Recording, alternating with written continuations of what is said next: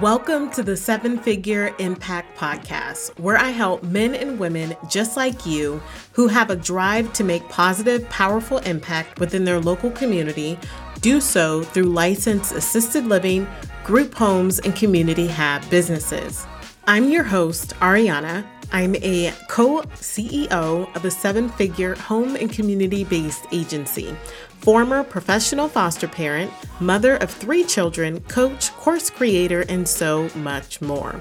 I'm obsessed with helping aspiring providers break into the business of care without all the confusion, overwhelm, or even owning their licensed property. And I help current providers intentionally market, develop systems, streamline their back end, and scale their income. If you are wanting to build a business in care and make seven-figure impact, you are in the right place. Let's get it going. Hello and welcome back to another episode of the Seven Figure Impact Podcast. I'm your host, Ariana J, and I am so glad to be here. Per usual, today I feel so good about this conversation, and I've been wanting to kind of like segue the podcast in this direction. So I'm really excited to be able to talk about what we're going to talk about today. I do believe this is a more robust conversation than one episode, specifically because it's around a very specific type of care, right? As you know, if you've been in my world, you know that there's many different types of care and business models. So when you are interacting or you are taking anything from any of my content, free content, paid content, etc., and applying it to your business or applying it to your startup journey or applying it to the way you grow, scale, operate your business, you need to be able to tweak it accordingly. Okay. So this episode specifically, I want to talk about going from self-care, like providing care by myself, to providing care in a shared care environment, right? So from self-care to shared care, and talk about my journey in all of those different components with the variety of different business models. If you don't know, I started in shared living with being a foster parent, then a treatment foster parent, and before transitioning to owning my own agency, right? And so I have been able to kind of like transition this piece of going from providing care by myself to providing care with a team, right? In different environments because they're different business models. And so we're really going to break this up into 3 different series. The first series that we're going to talk about today is going to be specifically towards the foster parent, shared living, treatment parent, host home provider, the care that's done in your home. That's really what this is going to be geared towards. And I feel like the other business models like assisted living or anything residential and then community hab is going to be another conversation because it's structured a little bit different. It allows you, the listener, to kind of pick and choose which one you want to listen to. You want to listen to all? Great. You want to listen to one? Great. But I want to be able to break it up so I can share my experiences, give you value based off of kind of what I've seen in the industry, what I have went through, so that you can pick and choose what you want to implement or not implement. I mean, I feel like it's a win-win-win. So let's go ahead and get into it. And I'm really excited about this conversation, like really excited. So grab your beverage of choice. I'm having coffee with a little bit of cream, and I have some ice cold water here. Side note, I've been craving soda. Mind you, I haven't had soda in like years, but all of a sudden over the last month, I've been like craving soda. My favorite is like Shirley Temple with extra cherries. And so I found that ice cold water kind of helps with that, of me not having to crave soda so much.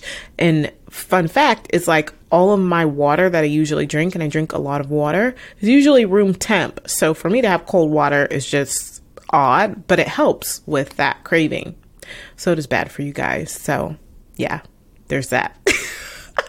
So let's start off with really how long I was a foster parent, right? I think that's important to kind of give you context of how long I was doing this shared living, basically home-based care, right? In my own personal home. And I started out as a shared living provider in 2013. That's when I started out as this. I didn't know anything really about it. My husband worked on the North Slope. We had this big, beautiful house. It was just me, Douglas, and the dog, right? Rocco, my beloved Rocco. He passed away in 2020. And so it was just us. And we had 3 bedrooms. And we were like, what are we going to do with these bedrooms? And I was like, let's serve, right? Let's support the youth of our community. And so that's kind of how we got into it. Obviously, that's not the long, drawn out story. And this isn't the place for the long, drawn out story. Short and sweet here. But we've been in since 2013, right?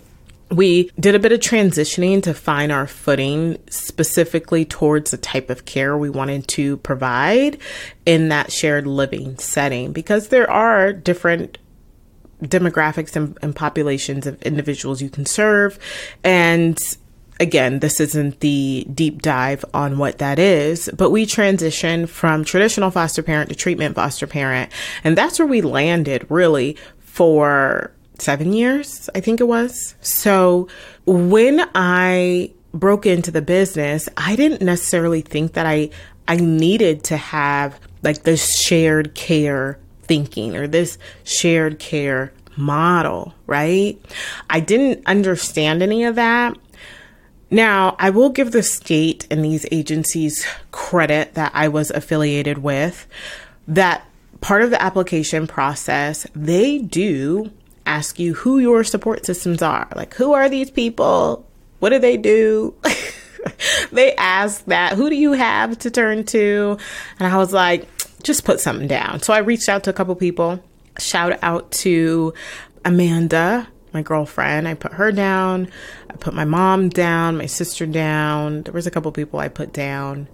And I embarked on this journey, right? And it was enlightening, enriching. I felt great that I was supporting the youth and giving back and all of those things. But I didn't realize that I actually needed a really solid support system. And so being that, one of the biggest reasons why I want to highlight why I didn't feel like I was really going to need the support was that I started my journey in care without children of my own. Okay, so that's a big thing to look at.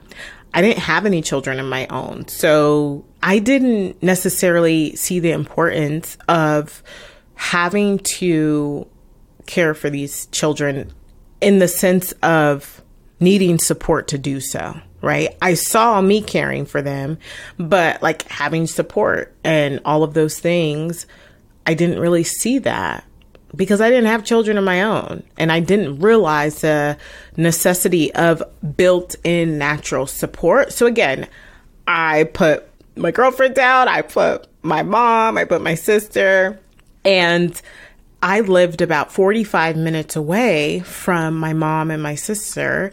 And then my girlfriend, we worked together. So that's actually how we met.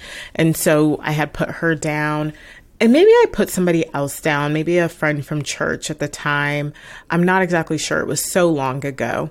But anyways, that's who I put down, never really thinking that I would be reaching out to these people. Obviously, my family, yes. I talk to them all the time, every day, but reaching out for support, like, hey, I need this support. And so it just didn't cross my mind. But how wrong was I? And the learning experience that I got from that was, no, sis, you need some supports in place and you need them stacked. So once I got started and I was providing care, after I got through my classes, it was about 2 weeks from my very first placement. Like, it happened really, really quick. And I was grateful. I was excited. I remember walking into a residential treatment facility here where I was going to meet this little girl. And I was nervous. I was excited, all the things. And I met with her and I was like, whoa, there's a lot going on here. But I had been through Presley Ridge. I was trained. I felt confident. And I believe she transitioned into our home, I think within like a week or so of the meet and greet. So the transition happened really good, pretty quick. It was smooth. I didn't feel like I was misled. There was a lot of information that I didn't necessarily have because, you know, when you're working with these residential treatment facilities, they'll put, in my opinion, they put anything down. Now they'll probably say, we do assessments and all the things, which I'm sure they do. But anyways, that's kind of how that went. But it was about a month into the care where I was like, oh yeah, some supports might be good. They might be good. I'm not 100% on it, but it might be good, right? Because I was always on. When you are providing care in your own personal home, you were always on, right? So I didn't feel like I had a break because when this individual went to school, I went to work. Then I came home and there were some behaviors and things that were associated with that. And I was always on. Now, it wasn't always like escalated behavior. It wasn't any of that, right? All the time. There were spurts, right? And we dealt with that, but it wasn't always like escalated all the time. I was always pulling my hair out. That's not what it was. It was just like, oh yeah, I could probably use a break or a weekend away or whatever. But it wasn't still at the time like I was like, no, I need a break. I wasn't at burnout, right? Usually when people get to burnout, it's too late. It's literally too late. So the amount of foster parents, shared living host home providers who do not have support is profound. It is profound. There are currently over 400,000 children in foster care. And this is from Children's Rights Advocacy Group who has done this study. And there could be even more than that. There are a lot of just children. We're not talking about like a host home provider, shared living or anything like that. This is not narrowing down specifically treatment foster parents or anything like this. This is just kind of like an overall. That's still a lot of children. And when you think about how many families are out there providing care specifically to children, that's a lot. Do they all have the natural supports in place? Are they all utilizing the natural supports that are available for them? Are they really leaning on that? And I just want to talk about how crucial it is to have those natural supports. I was fortunate enough to have them. I didn't lean on them a whole lot in the beginning, as I was mentioning. So if you were at a stage of just getting started, right? Please know it's very crucial for you to have a support system to be able to lean on for your own well-being and to be able to take a break. So it's not just only you providing the care, it becomes shared care. Okay. That's really the first point I really wanted to make in this episode was relying on natural supports when you are providing care in your own home. Like that's super, super important. Hey there, if you are ready to make impact within your local community and you are ready to get started, I have something for you, so listen up. The Startup Provider Program is open for enrollment for a limited time. The Startup Provider Program is a self-study program over 12 weeks, so you can get on track with opening your business and care so much faster.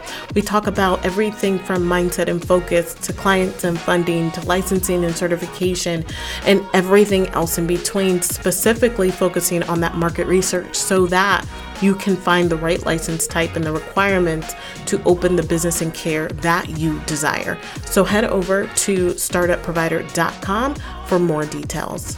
All right, now back to the show.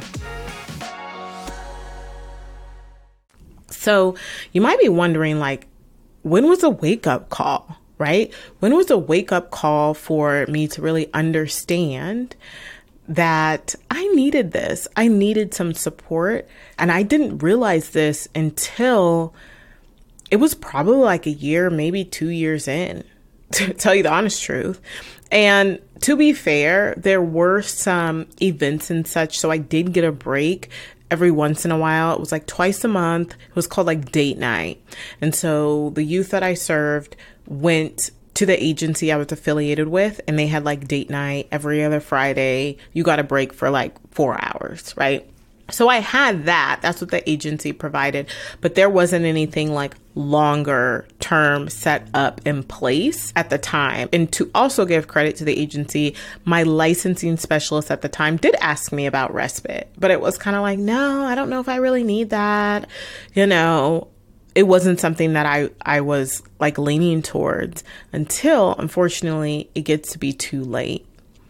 Right? It gets to be too late. And I got pregnant with my daughter, and I had what they thought was an ectopic pregnancy and an appendicitis that was connected to my uterus.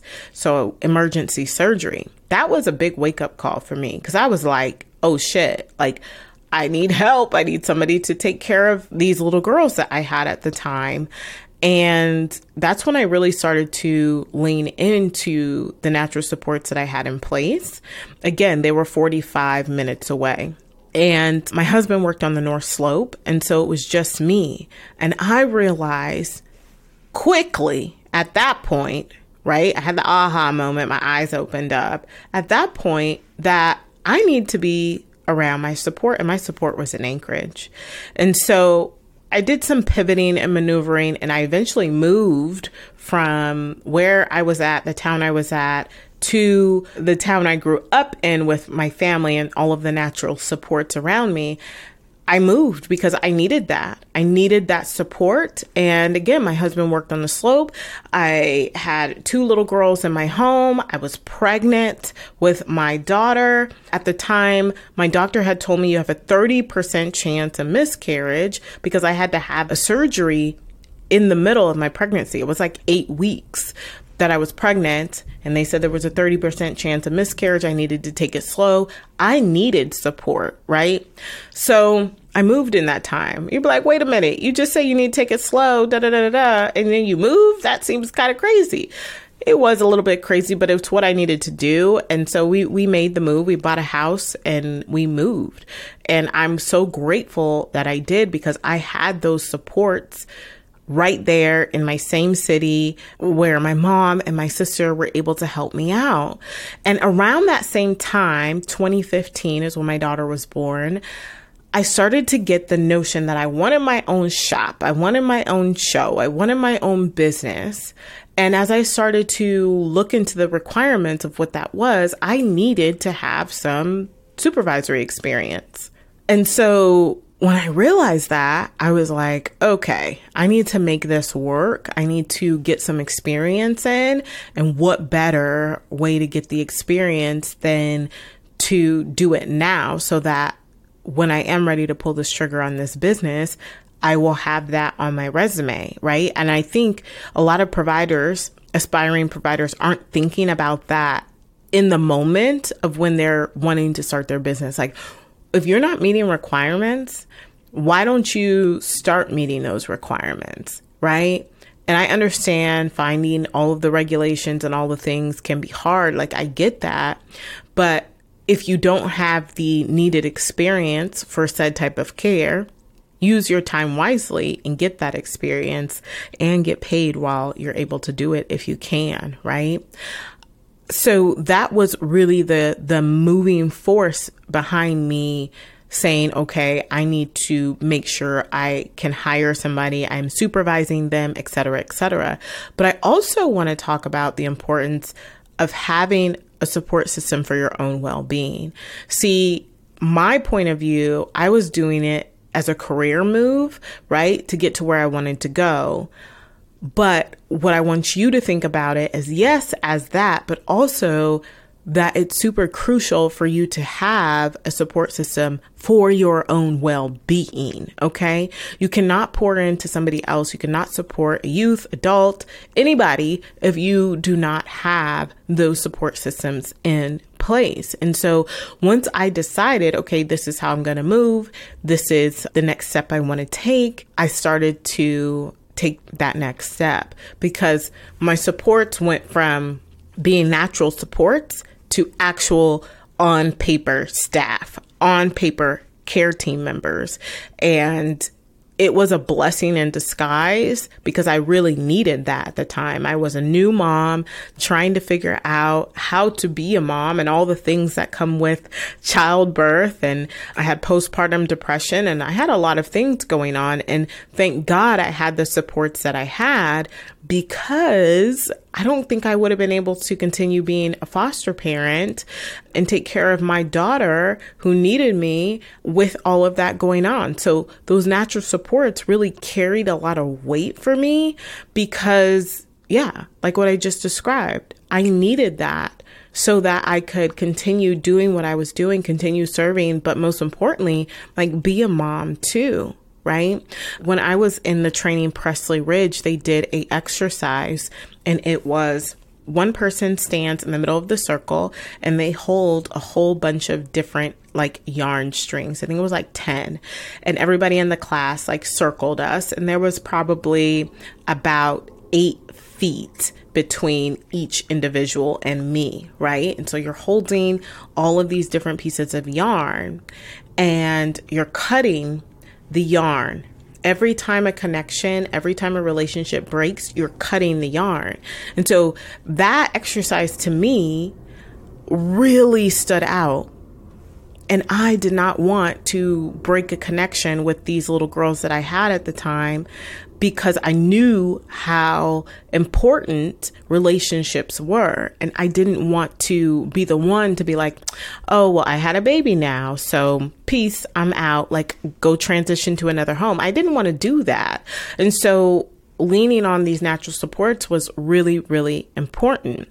So let's talk about like that transition with those natural supports to being a first hire, because they were my first hire. You literally have to go through a process for these individuals to be around these youth. This is not a thing to where it's like, oh, I list these 5 people and they all just come around and can watch kids overnight and to all of that, those things. Like that's not how it works.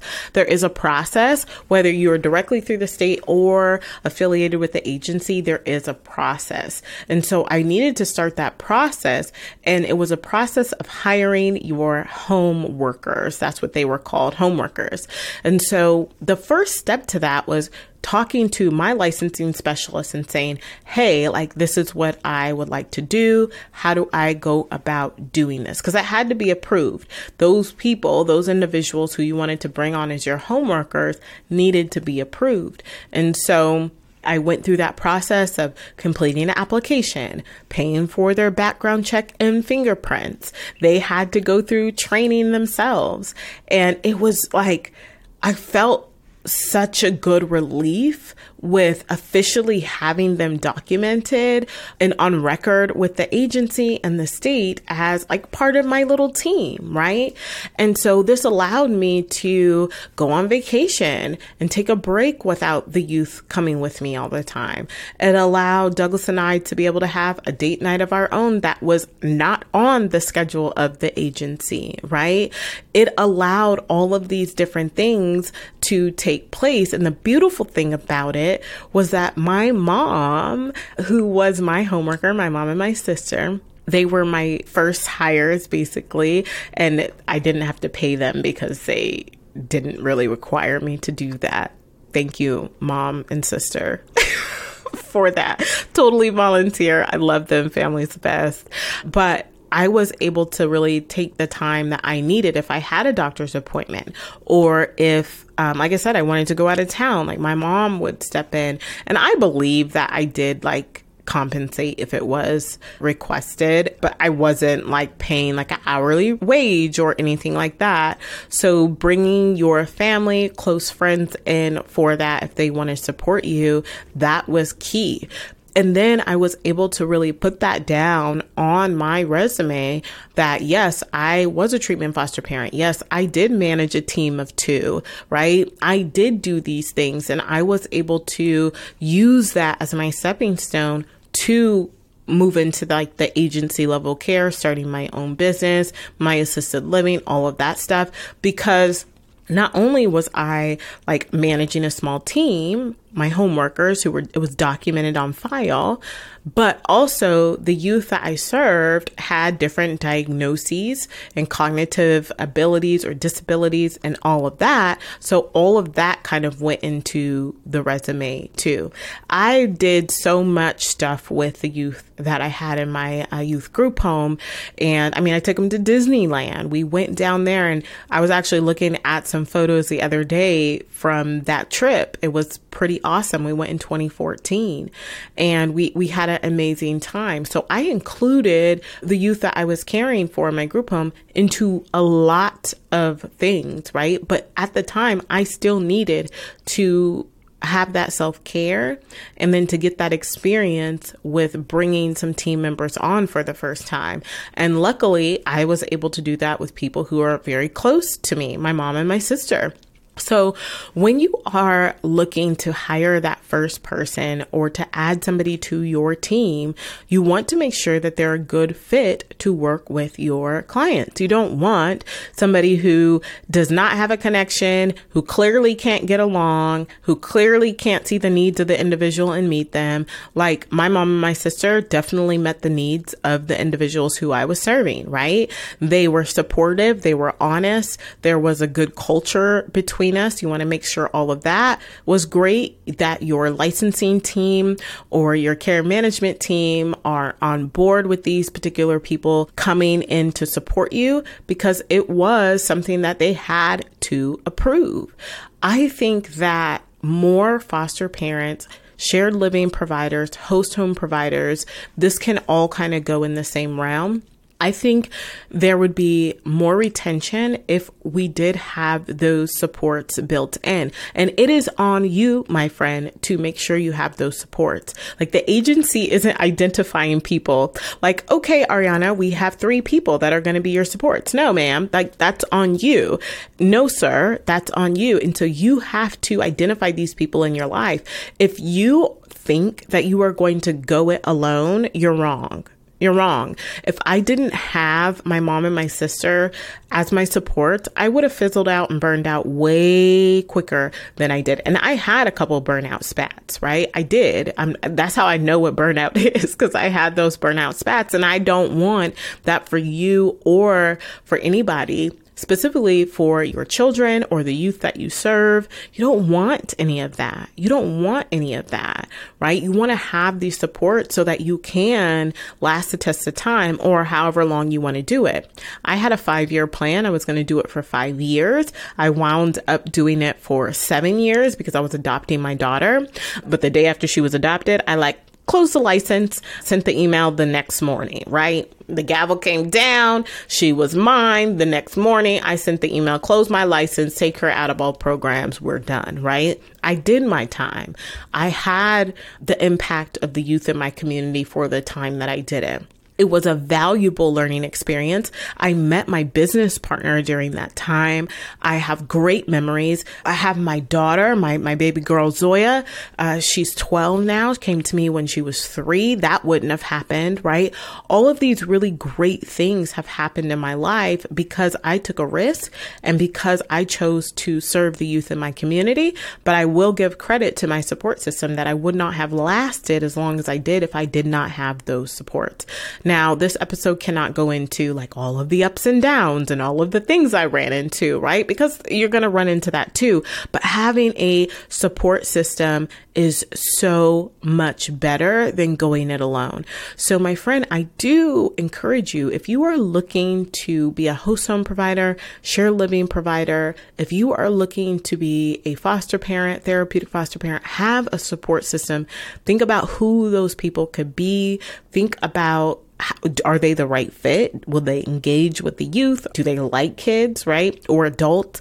This is transferable whether you're working with the itty bitty youth, whether you're working with teens, whether you're working with adults, whether you're working with the age, doesn't matter. If you are taking care of these individuals in your own home, this is where you need to have those supports in place and make sure that those supports are going to, mesh well with the youth, adults, whoever you are serving. Now, if I didn't have my mom and my sister, I could have posted a job on care.com. I could have posted a job on Indeed, and you could hire nannies, right? You can have nannies as your support system where, yes, you are paying them, right? Based off of the time that they're spending with your youth and supporting you, but still to have somebody that you can call is super powerful, not just for you, but for the youth too. And so I really benefited from that. And I did it strategically so that I can have the experience for the resume so that I could apply for assisted living and to start my own agency. And I will give you this. At that time, back in 2015, when I made that choice, I didn't even know how to start my own group home. I didn't know all of the different things that went into it. I literally went on the state website. I was looking up my assisted living regulations, etc. I seen you had to have experience, right? And it wasn't until I started my business in 2017 for the group home piece, which I wasn't even trying to become my own agency per se. I was trying to do more of affiliation and partnership with one of the bigger agencies here. And after my license was approved, literally like the next day or something like that, it was a very short time frame, the state said that no, assisted living group homes have to be their own agency. They can no longer affiliate. And I was like, wait, what? And so I thankfully had that experience behind me because that's what qualified me to be a program administrator for my home and community-based agency. So I'm giving you all those tips right now. Is if you don't know what those regulations and requirements are, we have the Startup Provider Program to help you get started. But if you are in a place where you are thinking about being a shared living provider, host home provider, if you are looking at treatment foster care or traditional foster care, look at hiring some support or bringing on some support so that you can last the test of time. And you're obviously not getting burned out. Like nobody wants to deal with burnout. People don't really understand what it is. But when I tell you I was so burned out, I was sick. Like my skin looked yellow, looked like I had like a jaundice look to me. I was grumpy, irritable. I looked, I don't want to say lifeless, but kind of felt like that. Like I felt like the life was sucked out of me dealing with all of these things. And at the time, one of the youth that I had, behaviors were like escalating and it was just a lot. And my baby girl was like 6 months, 9 months at the time. And so it was a lot going on and I just didn't have it in me. And that's when I experienced burnout for the very first time and almost jeopardized my daughter, who I have now. She's my legal daughter, adopted daughter. She wasn't adopted at the time. She was still in foster care. The agency almost took her from me, right? They could see I was burned out. And they actually implemented for a couple months there mandatory respite where she had to go stay at another foster parent's house for the weekend. So there was a lot of things that went into that for me. And I encourage you to, one, reflect on if this is the type of care that you're interested in, who could be your support system throughout this journey? Because I'm telling you right now, you're going to need somebody, right? And then think about those individuals and then chat with them about, hey, this is what I'm thinking about doing. Are you open to this? And if you're a current provider as a shared living, host home, therapeutic, any of that, right? If you are in that situation, I really encourage you to look at your immediate circle and see who could qualify to be your home worker, who could qualify to be your support system that is going to literally be there. Not say that they're going to be there and then when you call them not, right? Obviously, we're not doing last minute dumps on people either, but making sure that you have that support in place so that you can thrive and continue to make powerful, positive impact within your local community and be supported, because you thriving is something that the youth in your community need, right? You being whole is something that they need. And you can't do that if you don't have some natural supports in place. So that was my experience.